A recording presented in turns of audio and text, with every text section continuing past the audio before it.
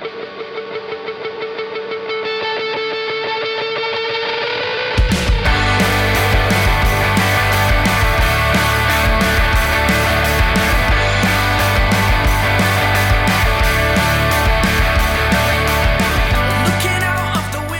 to the Wizards of Drivel podcast. It's been a summer of intense transfer speculation, but don't worry everyone, I'm staying on after failing to agree terms with Guardian Football Weekly. For Stoke, it's not been a great pre-season for the anxious. There have been few signings, some high-profile departures, and we got mugged off by a second-tier German side. On the bright side though, perhaps a new youthful Stoke, spearheaded by a resurgent Joselu, will lead us to glory in 2017-18. In an age where every man and his dog now has a Stoke City podcast, we'll endeavour to be even more honest, insightful and articulate this coming season. That is, until we concede 4 at Everton and we all go into meltdown. Joining me to look ahead to the next season are Ben Cartwright. Good evening. I'm not sure if we even need to preview the season after that wonderful intro that you've just come up with. That was amazing, Dave. Bravo. Thank you. And Chris Brammer. Good evening, both of you. Can you believe this? The season's come round this early. It doesn't seem that long ago we were talking about just being so bloody grateful the last season has ended, and here we are again. Everton are on the horizon, ready to face us. I sort of want to get your sense of how you think pre-season has gone. Obviously, there's a lot of anxiety around the Stoke fan base right now in regards to transfers. But in terms of like the results and the performances in the pre-season friendlies from what you've seen, what have you made of Stoke this summer, Chris? Oh gosh, it's been a bit of a mixed bag, hasn't it, really? I think my overriding fear with how we've come across in pre-season is that the same laboured points we made last year of us not being fast enough, not being just been lazy on the ball. I feel that that's still there, and I know it's pre-season and people, you can't expect them to be fully up to speed. But then part of me does think, well, you've only had like a month off. You don't forget how to play football. So that's been, I think, one of the major concerns for me, at least.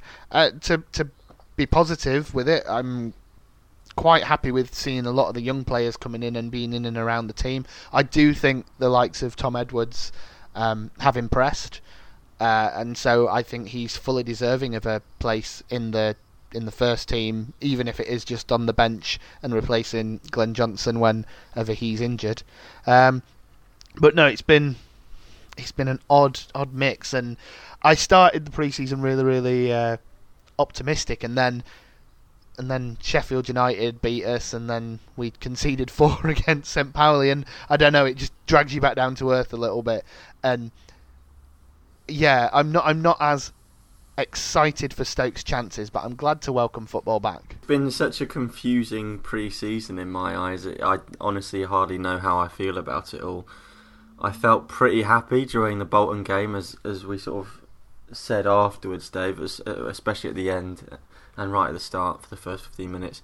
But then for the last few days I've been noticing sort of season previews of other establishments, and pretty much all of them have tipped Bolton to go down, straight back down to League One. So how much we can read from that is probably not a lot. But in terms of sort of games we've played, I was happy with the amount of games we've played. We've had a lot of run-outs for the team.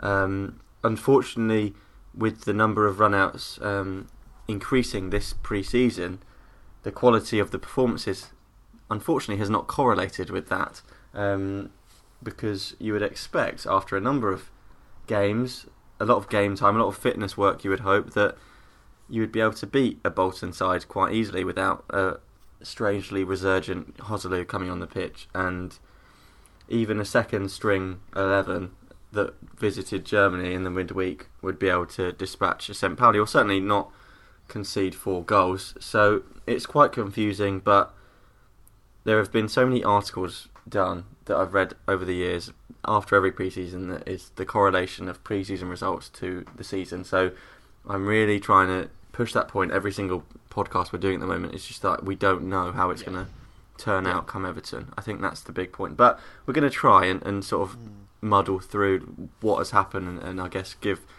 us a sort of an indicator of something at least. Yeah, I'm not reading anything into results. I was just kind of wondering like how you think the team's shaping up as a whole, really, because as you mentioned, like just scraping past Bolton's not very good, losing to Sheffield United's not very good, but at the same time these are teams whose season starts a week before ours, so they're probably much more at it than we are in terms of fitness and things. But what have you made of kind of the general vibe from the friendlies? What have you made of Stoke tactically? Do you think that Mark Hughes' tactics in the friendly so far indicate that we're going to definitely be playing three at the back? I think I said actually on one of the podcasts maybe a couple of weeks back, I think I was asked what I wanted to see for the rest of the pre-season, and we now sort of come right to the end of pre-season, and my answer to that question was for us to know by the end of the pre-season what system we were going to have in place for this season, or certainly against Everton. And to be honest, I still don't think it's set in stone. I mean, I don't think we have enough centre-backs. We certainly don't have enough wing-backs to play the three at the back formation, which we saw against Bolton, I think, because Eric Peters can't cross and Johnson is Glenn Johnson. So that issue still hasn't been resolved, which is mightily disappointed in my opinion. And it's coming to the end of pre-season. We still haven't signed players. I mean, it's all well and good, the manager and whoever else coming out and saying, "Oh, we've got these players lined up," or we're certainly looking at players. But why have there been no deals done? We're a Premier League side with bucket loads of cash, or we should have, and we're not being able to finish any deals. Is that not part of the problem, though, that clubs know we have a bucket load of cash, and clubs will be slapping ridiculous fees on for players who don't warrant those fees? You know, people see like, oh, they've just made their record ever sale in Marko Arnautovic, they'll have more money to spend, so this player who before this summer was probably worth about 5 million is now worth 10, the player's worth 10 million is now worth 20. So Tony Scholes, I think, after the St. Pauli game said, we've got big players that we're targeting like highest quality players that we can realistically attract, but these deals take time, which is both frustrating and exciting at the same time, because it's great we're after the highest caliber of player, but then at the same time when we go so long without making high profile signings, it just really frustrates. Back to pre-season, Chris, can I say something on that? Can I say something on that quickly? Just I don't want to sort of, I agree with you, and I don't want to be hyperbolic about it, but it's all well and good saying, oh, we're trying, but the prices are too much. But how does it sound in a year's time if we're relegated, and then it's like, oh, sorry, we were trying to sign X player, he's mentioned the R word now because they cost £5 million too much. I think at this stage, that's what it is. Like, that's not going to change. That's not going to change in 2 weeks' time. That's not going to change in 2 years' time, probably. Like, that is something that's going to happen if we want to be an established Premier League side. So, is it not good though that we're tilting towards being a team that spends its money sensibly, a team that doesn't just pay the fee? It can be tempting to think, right, we really need players. We need players desperately. How desperately we need these players we can probably discuss later, but there's no blank checkbook involved. It is good, it is good. That is very, very well done. It's very moral, and it's how the club should be run. I think it should be. However, for that to happen, for us to be able to be in that position of being like, we don't need to spend that money, I think we need to have had a bit more forethought and signed left backs and right backs that are ready to develop into these players a couple of seasons ago. Not now when we desperately need a left back or a right back. Do you understand my point? Does that make sense? Yeah, because what was said in that one of the articles was that St. Pauli are going to be used when we buy a £3 million player, and then a couple of years' time there'll be an £10 million player. They'll have developed. We don't have any of those players in our squad, really. Yeah, do we? I don't think we do. Except for like the likes of Tom Edwards, maybe, and Timon and Ramadan. Yeah, I think the situation with our squad at the moment is we still have a lot of old players, and there's very few sort of 23 to 25-year-old type players. There's a lot of untested talent there. There's guys who are 18, 19 that we're quite excited about, but we don't know how good they are in the Premier League yet because they haven't played. I take your overall point about having a long-term strategy. I just I'm wary of the sort of panic buy. That's my big worry for the rest of the summer. Really, is that we might get to deadline day and think, oh God, let's spend 50 million on Andros Townsend. You know, oh God. But your overall point about strategy, I think, is fair, because it seems to me this summer that this is the first summer where Mark Hughes has been, we're going to blood the youth in this season. It's like, okay, but why wasn't that happening gradually over the last few seasons? Chris, back to you. I just wanted to talk about going back to these pre-season friendlies we've played. Are there any kind of standout players for you? Players you're excited about seeing, players who've particularly impressed? The one that comes to mind is Imbula, but that's almost held with a bit of sadness, because I just, as much as he's impressed me, I just don't believe he'll be in the starting 11 come Everton, and that's really sad, really, because I do think he has been the standout player of pre-season. Again, Darren Fletcher, I think, has done really well. Joselu as well, like, for the last two games to come in and score a brace, and that second goal against St. Pauli was bloody phenomenal. And I think those three in particular have impressed me. There's been some players who've really not impressed me in pre-season, Charlie Adam being one, and Ryan Shawcross as well has been a bit suspect through games this pre-season, but those three, Imbula, Fletcher and Joselu, they've been the ones who I think have stood out for me. Oh, and Shaqiri, obviously. We've got whole sections coming up called Reasons to be Concerned and Reasons to be Cheerful, and I've no doubt some of the players you mentioned will feature in one or both of those categories. But you mentioned Imbula there. I know we are the Pro Imbula podcast, but watching that St. Pauli game, it wasn't an epiphany, but it was like it kind of encapsulated why a lot of people don't like him for me. Because he did the Sergi run type stuff, which is great in the first half. He looked very good. His distribution of the ball was very good. He was very calm and looked for the pass at the right time.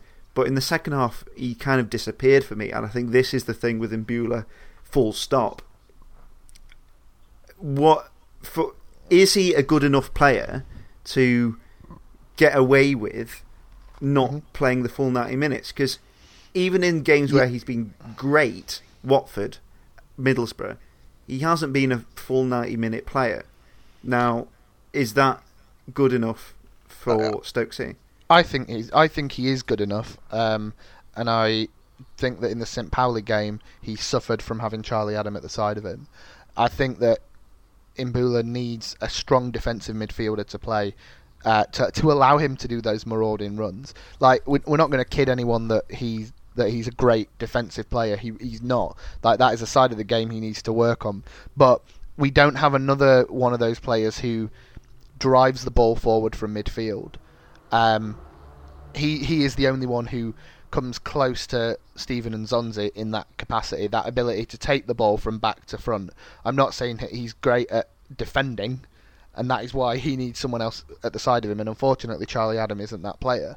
Like, he was so frustrating against St. Pauli because he was playing deeper, but I mean we've spoken at length about his ability to tackle and the way he gives the ball away from incredible shots from the halfway line. I know you in particular, Dave, really enjoyed that aspect of Charlie Adams' game. So I don't think Imbula's a bad player. I don't think he necessarily disappears after 60 minutes.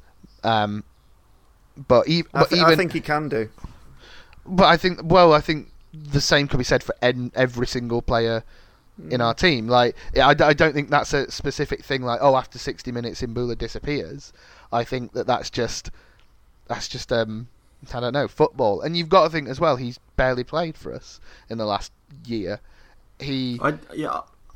I don't know if it's after 60 minutes or is it the fact that Mbula has got that moment in him. Like he's I saw it, I think it was Swansea after the end of that season that he joined. I think it was against Swansea, and I was in the stand literally watching him as he just didn't run back with the defender.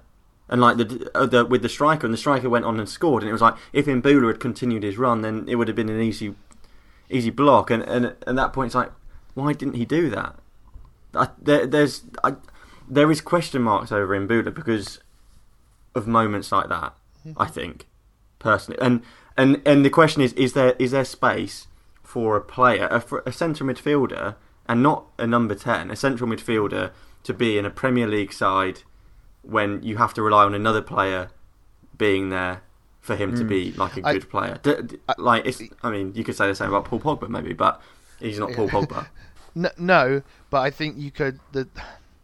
I suppose then, from my point is, if you don't play him with that ability to take the ball from back to front, who are the two midfielders you play who can do that job of defending well, but also getting the ball forward well?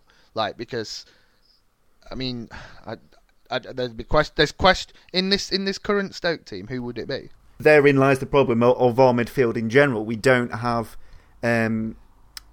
complete midfielders. We have guys who are good at bits of midfielding, but none of whom really strike me as like, oh, really jack of all trades, master of all trades. So this is an inherent problem with midfield.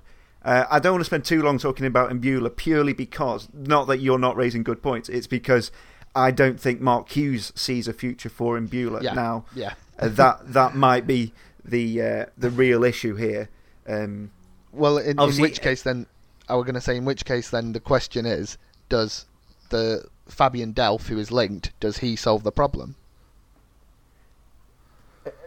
Because I don't think... The question is, no one knows.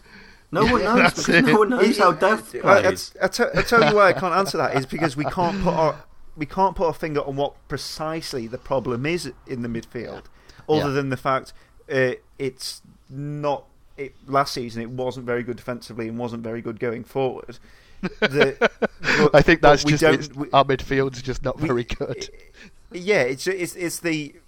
It's the same thing we've been saying for 2 seasons of we've not replaced Nzonzi because Nzonzi, it turns out, is God. Hey Wizards, Zach the American here, which I imagine you've probably figured out. I am pretty nervous about this new season. We were really bad last year, and we've sold our best attacking player in Arnie. We've let our best defensive player in Bruno go. Doesn't seem like we're going to get him back. Putting a lot of pressure on players like Shaqiri and Zuma and Youth, who are inconsistent, often injured. We'll see. I think Hughes will have a bad run of results, get sacked in October. Should have probably replaced him with Marco Silva in May. I don't know who is left for options now. I'm excited to have the season come back because it'll be great to watch football again. But I think we might be in a relegation scrap and not feeling great about what's coming. Hi everyone, this is part-time Bob Ferris. I'm sat here with Duck Magazine and a brew to give you my 60 seconds. I'm negative. I'm proper negative, but I also didn't want Pulis back the first time. So my theory is now, always trust Coates. No matter how wrong I think it is, Coates is always good and will always get it right. So my hopes for this season is that I'm wrong. Everything I feel is wrong, my pessimism's wrong, and we're going to do mint. We'll do really well. Because Coates is right. You've got to keep the faith in Coates. And also, I'd like another Brammer hug, like the Sunderland game. That's it. I'm a happy man. Apart from that, give me a brew and a Brammer hug and 3 points against Arsenal and I'm golden. Thanks very much. Keep up the good work, lads. Bye. 20 years ago, Stoke moved into their shiny new stadium. We sold our best player, scratched around for bargains on the cheap, hello to you Paul Stewart, and chaos enveloped the place. We were relegated. This pre-season, we are about to unveil a shiny new corner, a different corner if you will, to invoke Wham. We've sold our best player, we don't appear to want to spend a lot of money, and there's a limp, stale feel to everything. Last season's concerns are yet to be addressed. We're still no closer to picking a system, and truth be told, the squad doesn't really suit any system you can think of. The players we're linked to don't offer any clues either. We still look like the slowest team in the league. Moreover, we've had a purge of the old guard, which you can view as some much-needed clearing out of the deadwood, or you can see it as removing the last vestiges of any testicular fortitude from the squad.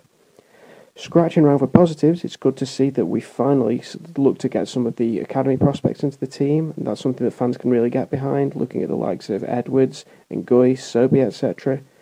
But overall, if I can just get biblical on your ass for a second, we look like the ark is only half built, and the flood isn't going to wait for us. There is a lot to put right before the end of the transfer window if we don't want the fearful symmetry of another relegation to mark the stadium's 20th birthday. I don't want to be pessimistic, but I am generally concerned for Stoke City this season. Losing Marko Arnautovic and the manner of his departure was frustrating, especially given the fact that he was such a provider and scorer of goals. I don't know where our goals are going to come from this season. I think Berahino can be a good player, but he's simply not shown it as of yet. I think Kurt Zuma is a very wise acquisition. I think he'll bring pace to a defence that has sorely lacked it for some time now. But other than that, our dealings in this transfer window haven't really inspired me, and I don't know if our squad is strong enough this season. So I hope I'm wrong, but I am worried for this season. I'm not exactly optimistic about this new season. I think we're going to finish around the same place, if not lower, if we don't make any signings to replace Arnautovic and strengthen the team generally. I think we're going to have to rely on players that have not really been proven, like Saido Berahino. I think we're going to start him over Hasselu or Peter Crouch, which I don't agree with, especially the way Hasselu has been playing and the way Berahino has played since he joined. So I don't think we're going to do that well. I think we need a big signing, like Konoplyanka or Yarmolenko, to really freshen up the left side of the team. And if we get that, we might be able to finish 9th again or higher. Maybe we'll win the FA Cup. Who knows? But it's not looking good so far. The midfield is perhaps leads me perfectly into the next section, which is reasons to be concerned. So on this midfield issue then, in the 3-4-3 he played at Bolton, he played Fletcher alongside Joe Allen, with no outright number 10 but Shaq and Sobby floating in sort of like the attacking three, if you like. And that seemed alright to me. And if we do go with three at the back, then I'd be on board with those two as the midfield too. Of course, the Delph question is potentially interesting. I don't know who he comes in for in that too. It would have to be Allen. Honestly, I think Fletcher comes in now as, I think he's just, from what I know of Michael Carrick, he just seems, from what I saw against Bolton, it was just like that Michael Carrick role of just looking like he doesn't run a lot, but he's always there, and he's always there for the pass. He's always there to make a tackle. He's got a great pass. He's always looking forward, seemingly. As much as it's very easy to have a go at players like that and think, oh, they only pass sideways. Like, do they? If you actually watch them, do they? No, Darren Fletcher didn't do that. And I'm not saying Stoke fans are saying that. I think that's a criticism of Michael Carrick in the past. So if you can't replace him with Delph, can you replace Joe Allen with Delph in that system? I think that's more likely. That's my point there. But again, I don't really know what Delph is. Much like we didn't know what Joe Allen was, and still don't really. I don't think.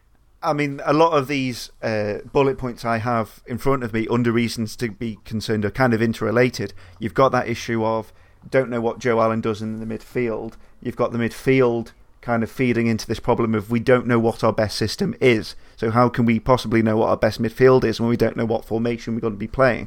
Because my perception of Stoke's best midfield changes depending on how we line up.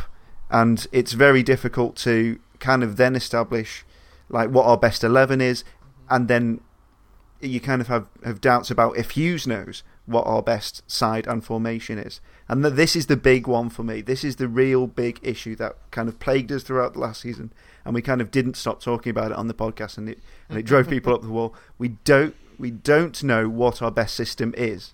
Now, if users manage to work that out over this summer, fantastic.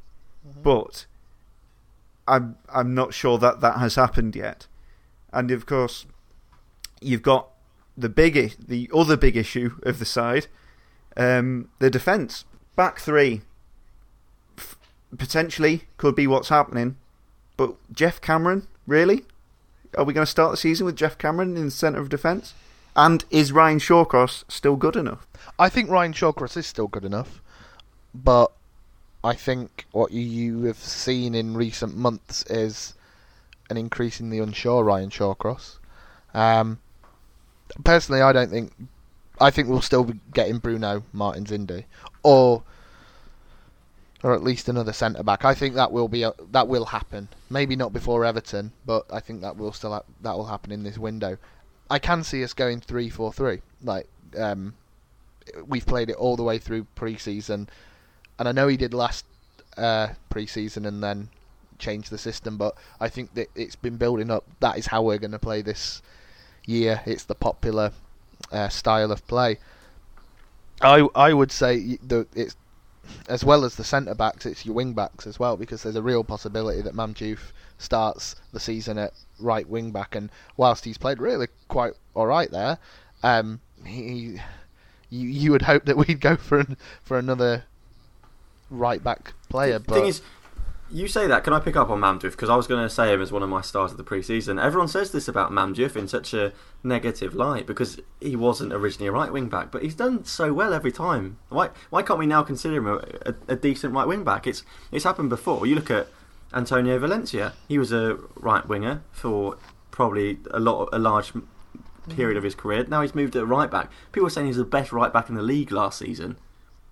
Diouf could do that. And every time I've seen him, he's done fantastically well.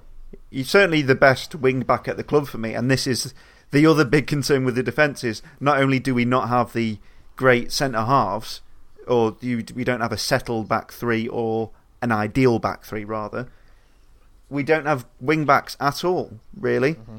Eric Peters is a good left back, he's not a good left wing back. Glenn Johnson, similarly, I have my doubts about him going forward, so that's why I think Mamdouh is our best option there for the moment. But the real concern is that we don't seem to be addressing this area. Tymon doesn't seem like he will be a first choice player I'm just baffled by the fact that we're not even linked with anyone in these areas. Surely, if we're playing this system pre-season, then Hughes has designs on using it for at least a good portion of next season. In which case, why are we not signing wing-backs? I think that's a change in philosophy from the club. I think that's a case of they're genuinely looking at the squad and thinking, we have first-team players in those positions, even if we see them as rubbish. We've got Eric Peters, we've got Glenn Johnson. Why would we spend money on getting backups when we have Josh Tymon and Tom Edwards? Why buy a backup, though? Why buy a backup? Buy a first-choice wing-back. But I don't think they see that as a thing. Mark Hughes doesn't think Glenn Johnson needs replacing. I think we should. I think we should go for a first choice for both wing backs. But I don't know if the club sees it that way. I mean, all the evidence points to that. We've had how many seasons saying that Eric Peters has been out of form, and we've not addressed that. I think that they just feel that he'll come good, or he's doing a good enough job. I think you've got to maybe think as well that with Scholes' comments after the St. Pauli game that we were in for players, that not every player that we're close to signing or whatever is going to be linked. That's what I tell myself when I go to sleep at night. Anyway, if you think about Xherdan Shaqiri, that was completely off the cards. The first thing we knew about it was he's in the bloody stand. I think. From what, obviously we'd been linked, then it was off, then he was in the stand. There was no link there in that aspect of we're working behind the scenes. Xherdan Shaqiri is really close. That didn't happen. Yeah. So I think like sometimes it's important to remember that it can come out of the blue, but it hasn't yet, which is worrying. We'll move on to reasons to be cheerful in a moment, but there's just the final big issue, if you like. Where are the goals going to come from next season? Up front, we've got Saido Berahino, who hasn't scored a competitive goal yet. We've got Peter Crouch, who's 37 and just launching a new career as a XFM DJ or whatever it is. We've lost Marko Arnautovic, the best chance creator in the team, and Mamdiouf is now a wing back. And is Joselu gonna be the saviour? And if so, how on earth did that happen? Probably me just clinging to hope now, but I still think that Berahino will hopefully come good. I mean, I'm basing that on nothing whatsoever, because he did score pre-season. Yeah, he did. The ball bounced off him. But Joselu, what a finish! Yeah, It's a weird one because I don't think striker is a position we need to address. Like, I don't think what would solve that is buying another striker. We still have the issue of not creating enough chances.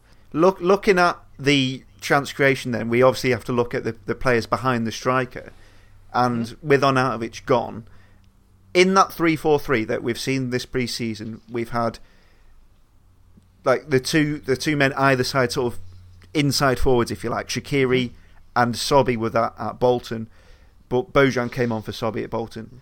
Are we saying that Bojan and Shaqiri have to be those players in that system? From the evidence that we saw against Bolton, I think so, yes, which I think kind of spells disaster for Berahino from what we saw then, and from what we've had before. I don't know if Berahino can work without like another striker or someone close to him. In my mind, it would kind of be perfect to have Joselu and Berahino as a pair, because Joselu is just so good at taking the ball down whenever it's literally pelted at his head. But that's not going to happen in that formation, I don't think. And so, will Berahino succeed? I don't know. Yeah, Chris, you said you don't think we need to buy a striker, and I kind of agree. I think what we need is a system to accommodate the a striker we already have, be it Joselu, be it Berahino, be it Crouch even. But is the attacking midfield not a cause for concern now? Because Bojan and Shaqiri as the two inside forwards sounds great on paper, but Shaqiri, of course, very injury prone. Bojan, we know that Hughes fell out with him last season, kind of. He might not be trusted to create chances, certainly not in the same way that Marko Arnautovic was. And we've been linked with Andros Townsend, tentative Sunderland, not reading too much into that. We've been linked with Konoplyanka again as a left winger, but Konoplyanka I don't think suits being an inside forward. I think he's more of a traditional winger, which makes me think, we might not play 3-4-3 then. We might play with two proper wingers, with Shaqiri on one wing, Sobhi or Konoplyanka on the left. In which case, why have we been playing 3-4-3 all the time? What are we doing? That's got to be the position we sign. It's got to. The signing of one player can just instantly, like, switch the formation we play, instantly. If we sign Konoplyanka, that will tell me that we're not going to play 3-4-3. Could be wrong, but that's just the impression I get. Yeah. But at the moment, I think 3-4-3 is what he plans to do. So this season, I've got the usual pre-season optimism, but it comes with a lot of ifs. We'll do well if Berahino gets back to form, if Shaqiri stays fit, if Bojan and Sobhi realise their potential. But the biggest if is, can Hughes find a formation that works and stick with it? If he can't, we'll still be alright. We've got enough quality to scrape by, but he'll probably be out the door. My main hope is that the Brit gets behind the team this season, because it's been going a bit flat lately. And who knows, if everyone's saying we're crap and we're going to go down, maybe we'll get some siege mentality back. Looking forward to it anyway. Cheers, guys. Hello, I'm Rocky. I'd like to share my thoughts about the transfer window and the up-and-coming new season for Stoke City. There's obviously a new chapter in Stoke as we go into the new season. Big changes in the dressing room. Probably the biggest problem we've got is the lack of identity at the moment. I think Stoke as a team and the fans need to find themselves again and show a bit of heart and a bit of courage, and we'll be able to get through probably what's going to be a very tricky start to the new season.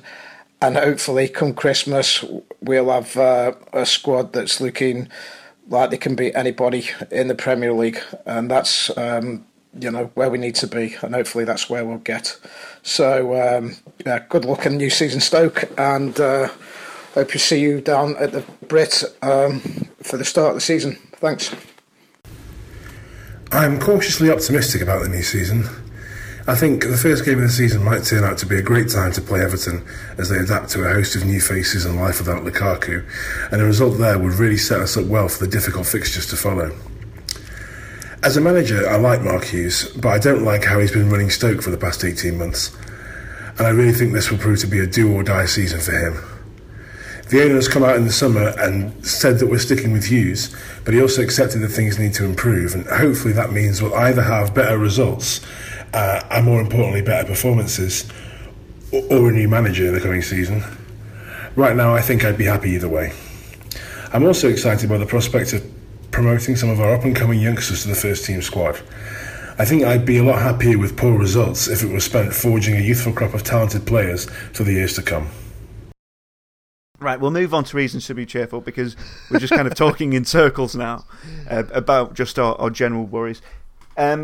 Reasons to be cheerful, big one for me is that we've upgraded Glenn Whelan in Darren Fletcher, who I really like. You talked about him before, Ben, just a really classy, intelligent user of the ball. And Kurt Zouma, I think, also an exciting signing. Chris, any other reasons to be cheerful for you? I think Xherdan Shaqiri is a reason. I think that it's a big season for him, and I think, again, just going off evidence of pre-season, so it could mean nothing, but I think that he's kind of sees this as the season. He is the main man. I feel that Hughes is giving him more, I don't know what the word is, fluidity maybe. He's allowed to just roam, and rather than being restricted out on the right wing. I think this will be the season where he is the main creative source. Other reasons to be positive, I agree with you, Kurt Zouma, I think is a great signing.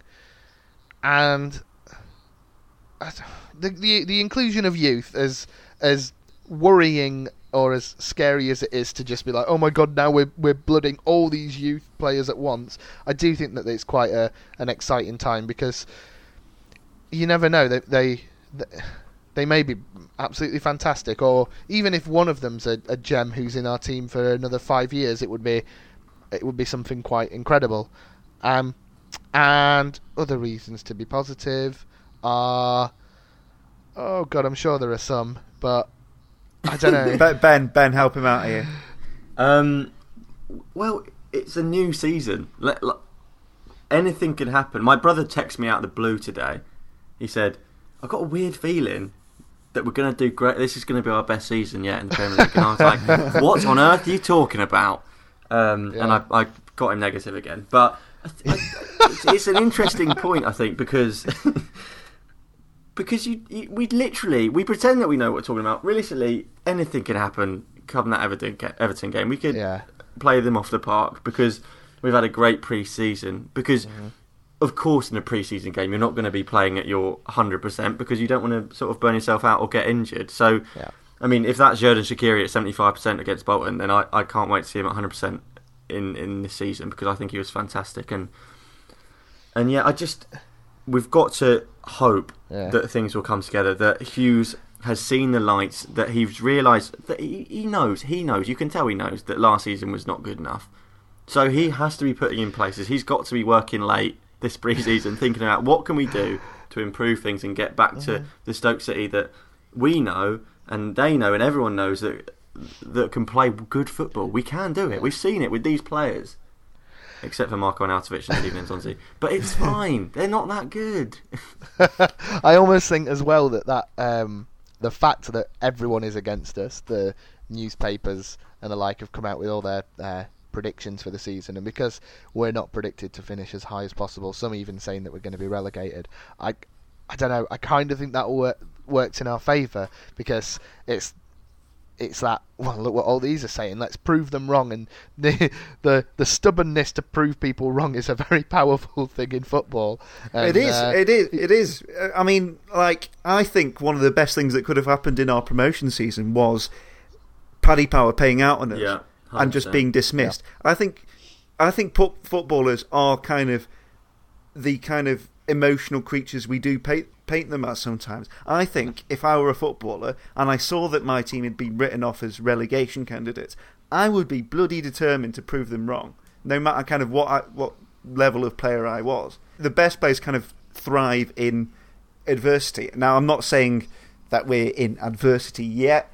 We'll talk about where we actually do think we'll finish later on, but motivation is massive this season, I think. Motivation which will obviously have to come from Mark Hughes, and I think Mark Hughes is similarly motivated to create that, because he knows his job was under pressure last season. He knows a lot of fans aren't happy, and he knows that the kind of doubts about his own ability have increased massively. If you think where we were 2 seasons ago, after having just beaten Liverpool 6-1 on the last day of the season, Mark Hughes could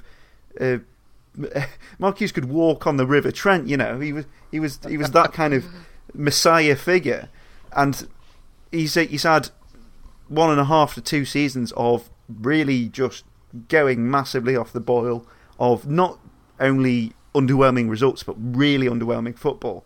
And if we can motivate ourselves to play just any kind of level better than last season, if we can play just with more kind of, I don't want to use the passion word, if we can play with more energy and verve than last season, then bang, you've got an instant improvement. If we go to Everton and even get a draw playing okay, then bang, that's a confidence booster right there.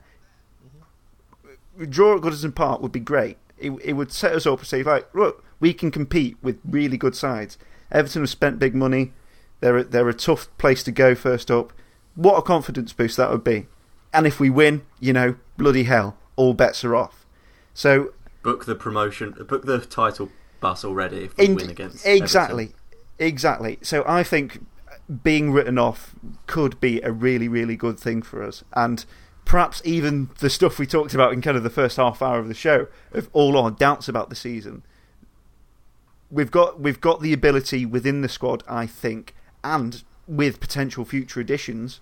Maybe we make the Rock the City signing Tony Scholes has been kind of hinting at. If we got anything at Everton and then made a bloody big signing, you know, that's just the mood of Stoke-on-Trent just turned overnight. So I think you're completely right. It's a case of if we make a star signing, people's moods will change, and it's that idea that at the moment people may predict that we finish in the bottom half of the table, but a star signing suddenly, oh yeah, we're aiming for 7th again. It's just so Ben, you've said it all the time, football fans are fickle, and like I think this type of atmosphere shows just that football fans are fickle, because it only takes a few good matches at the start of the season and all those doubts have gone and people are dreaming big again. So yeah, I agree.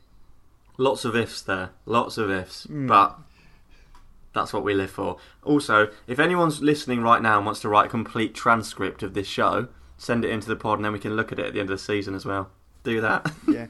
I really hope people haven't switched off after kind of the first 25 minutes of negativity, because suddenly I just feel a bit more energised now. So we're on a kind of related point then, hopes and dreams for the season. Yes. What do you want us to achieve? What would you really like us to achieve?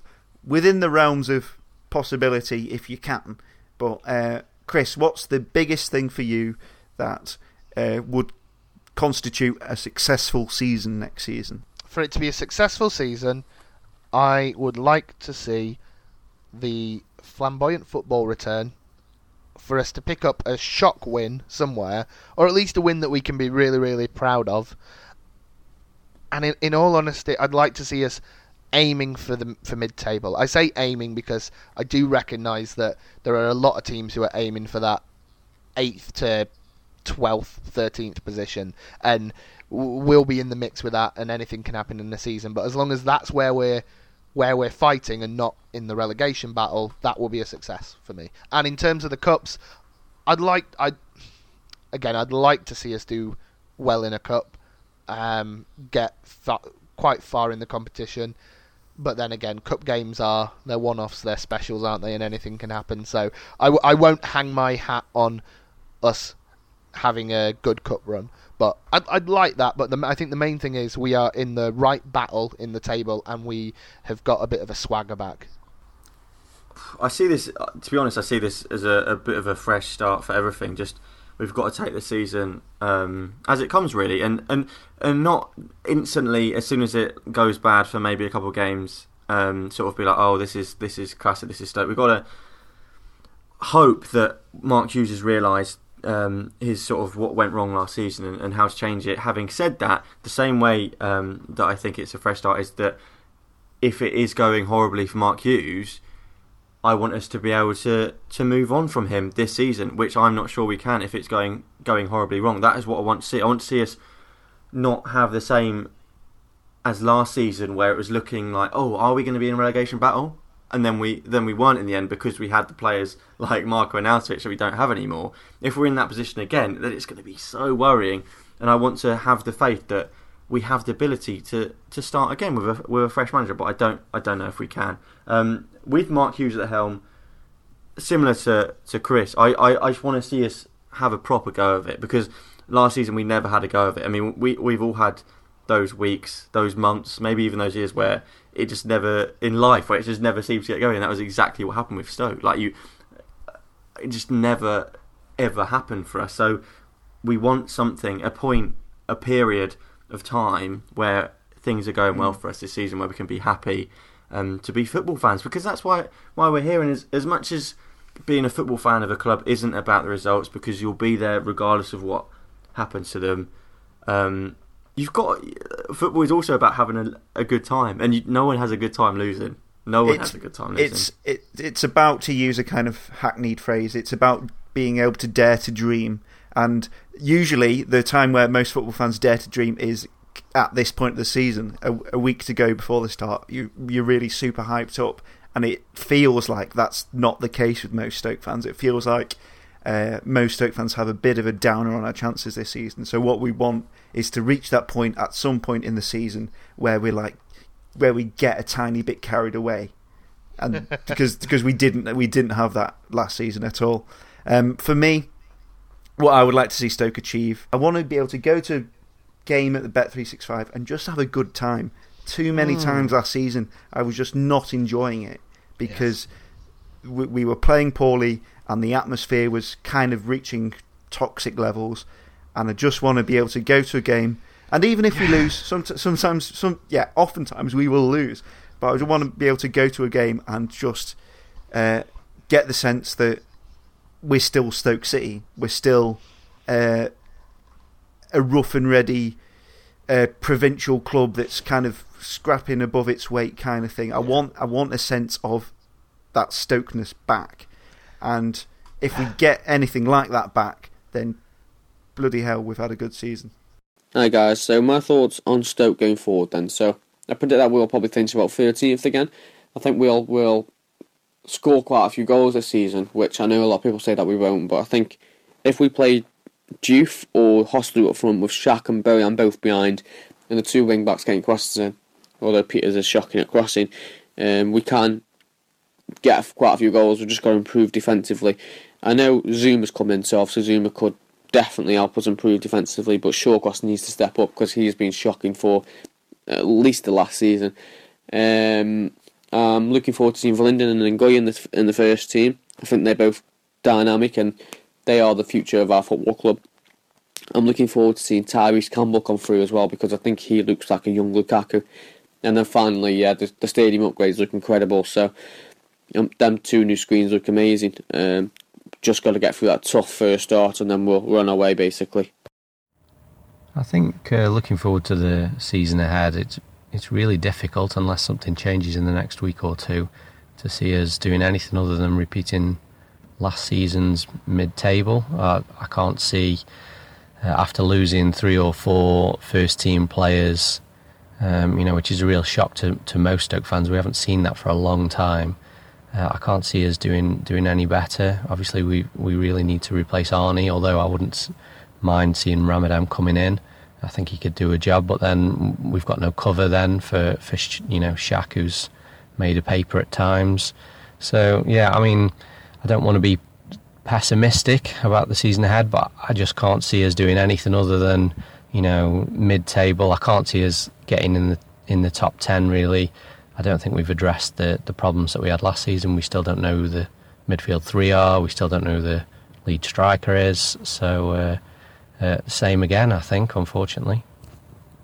This is Wyatt from Portland, Oregon. Just want to say big fan of the pod and keep it up, you guys. As far as optimism, want to stay hopeful, but it's really easy to get negative. Still can't sign Bruno. Don't know what's happening with Mbula. Shaqiri is our star player, and he has a history of being injury prone. There's the whole thing with the snake, and Berahino's supposed to be our goal scorer, but he's not scoring goals. So lately, Holsley's been great, and hopefully he ends up getting some playing time by Mark Hughes, but doubt it. But if he does, I think we need to play 2 up top rather than having a lone striker, and I think that's been our big issue. So hopefully we go to Everton and snag 3 points and have a good start to the season. Yeah, so I'd like our predictions for our Premier League position, our top goal scorer in all competitions, and what round we reach in the FA Cup and EFL Cup. So we'll start with EFL Cup. We'll get the lowest ranked competitions out of the way. How do you think we'll do in the EFL Cup, Ben? I think we will get to the 4th round and be knocked out by a decent Premier League side. So it would be acceptable. Chris? I think we will get to the quarterfinals. And like Ben says, I think we will then be knocked out on a cold night at home to a decent side. I think we will get to the 3rd round. FA Cup, Ben. Do you see a similar scenario happening in that competition? I think in the FA Cup, because we're a bit more up for it. Never won the FA Cup. The players are going to be up for it. We're going to reach the quarter-final and heartbreakingly go out thanks to a Marko Arnautovic handball goal. Why would you do that? What the hell do you say that for? You said it now. It's going to happen. Oh, God's sake. Well, you heard it here first. I'm sad again. God. Chris, tell me we're going to win it. I can't do that because I think that we'll go out in the 4th round to an Albion or something. I think it'll be a typical FA Cup performance from Stoke where we just slip up on the day. I think I need to say this now. I'm gonna say it, lads. Oh no. We're gonna get to the 5th round of the FA Cup. Come on, quarterfinals as well. I think we'll go out to whoever the fairy tale team is in this year's competition. Yeah. I reckon Forest Green Rovers might have a vegan-powered cup run. So that will be our embarrassing day of the season. But we'll use that to inspire us in the league, maybe. Right, our top goal scorer. Ben, who is our top goal scorer going to be next season? I think it's going to be, shock horror, a low-scoring affair. I'm going to go for Xherdan Shaqiri. Ooh. Not a great goal scorer, but a scorer of great goals. We'll see. Maybe he'll have to add tap-ins to his game to take that award, but probably not that very many. Chris? I genuinely think our top goal scorer will end up being Peter Crouch. That's all right. He's got to score 20. That's fine. No, but what it means is that we'll get to, we've spoke about, will Saido make it? No. Will Joselu? No. We'll put Peter Crouch in and he'll be old reliable. If 37-year-old Peter Crouch is our top goal scorer next season, I will be perplexed and, depending on how many he scores, pleasantly surprised. It comes down to how many he scores, because if he scores 25, nobody cares how old he is. But yeah, he was our top goal scorer in all competitions last season, thanks to a hat-trick at Stevenage, essentially. That's what swung it for him. I'm gonna show some faith in Saido Berahino and say him. I think he will be... it's the common cliche. He just needs one to go in off his backside, and if that happens at Everton, he's going to score 35 this season. He's going to be fantastic. Gosh. You just watch. Right, this is the big one. Where are we going to finish in the league? Chris? I think we are going to finish 11th. Ooh, okay. That's, now, just for some context, the Racing Post said we'd finish 18th. 442's pre-season prediction said 15th. When Saturday Comes said 13th. And most have pitched us in the kind of 12th to 15th bracket. But 11th is an improvement on last season. I think that's a fairly optimistic prediction. But I don't know what Ben has got lined up. Mine's fairly run-of-the-mill, to be honest. I'm going to go for 14th. As a nondescript 14th. I think we're going to finish 12th, which is boring, but an improvement on last season. I think we're kind of in agreement that we're not really bothered what the actual league position is, so long as we show something about us next season that indicates we're heading in the right direction. So that's it. That's our preview for the season done. Those are our predictions for next season. They will undoubtedly be entirely wrong. But this being the Wizards of Drivel, yeah, no, they will be entirely wrong. Thank you very much for listening. If you could head over to thewizardsofdrivel.com, you'll see that we are posting up blogs more regularly in the lead up to the season. Facebook.com/WizardsOfDrivel, Twitter.com/WizardsOfDrivel. We've got to thank Devanir again for their fantastic theme tune. And of course, if you want to really just be a great guy and help us out, you can either leave a 5-star review on iTunes, or you can contribute a small amount of money per month to our Patreon page, which helps support the podcast. Thank you very much. Thank you, Chris. Thank you, Dave, and let's hope for a good season. Yes. Thank you, Ben. Thanks, Dave. Right. Here we go then. Once more into the breach. Go on, Stoke.